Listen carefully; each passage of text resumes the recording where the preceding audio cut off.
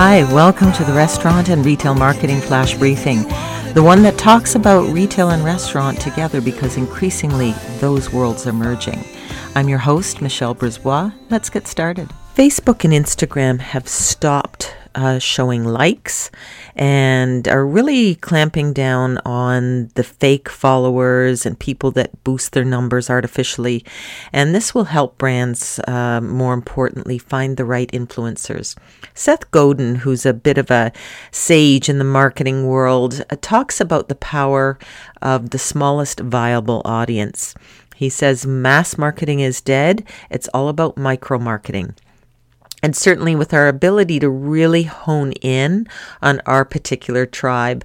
He goes on to say, find the people that are weird in the right ways that you're weird. And let's face it, if we aren't a little bit weird in one way or another, then what's the point? You're a blend, not a brand.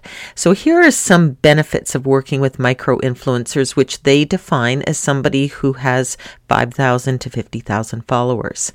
So they have more authority due to their specialized niche interests, and their opinion on brands carries more weight. They're more authentic, meaning brand partnerships are less likely to come off as cringy or awkward. They engage more frequently with their audience, resulting in greater advertising visibility. They're often less expensive to work with, and they're more approachable for their fans, and they're unique. Not everyone wants to post with Kardashians and offer a fresh face for social media users tired of always getting the hard sell from the same old people.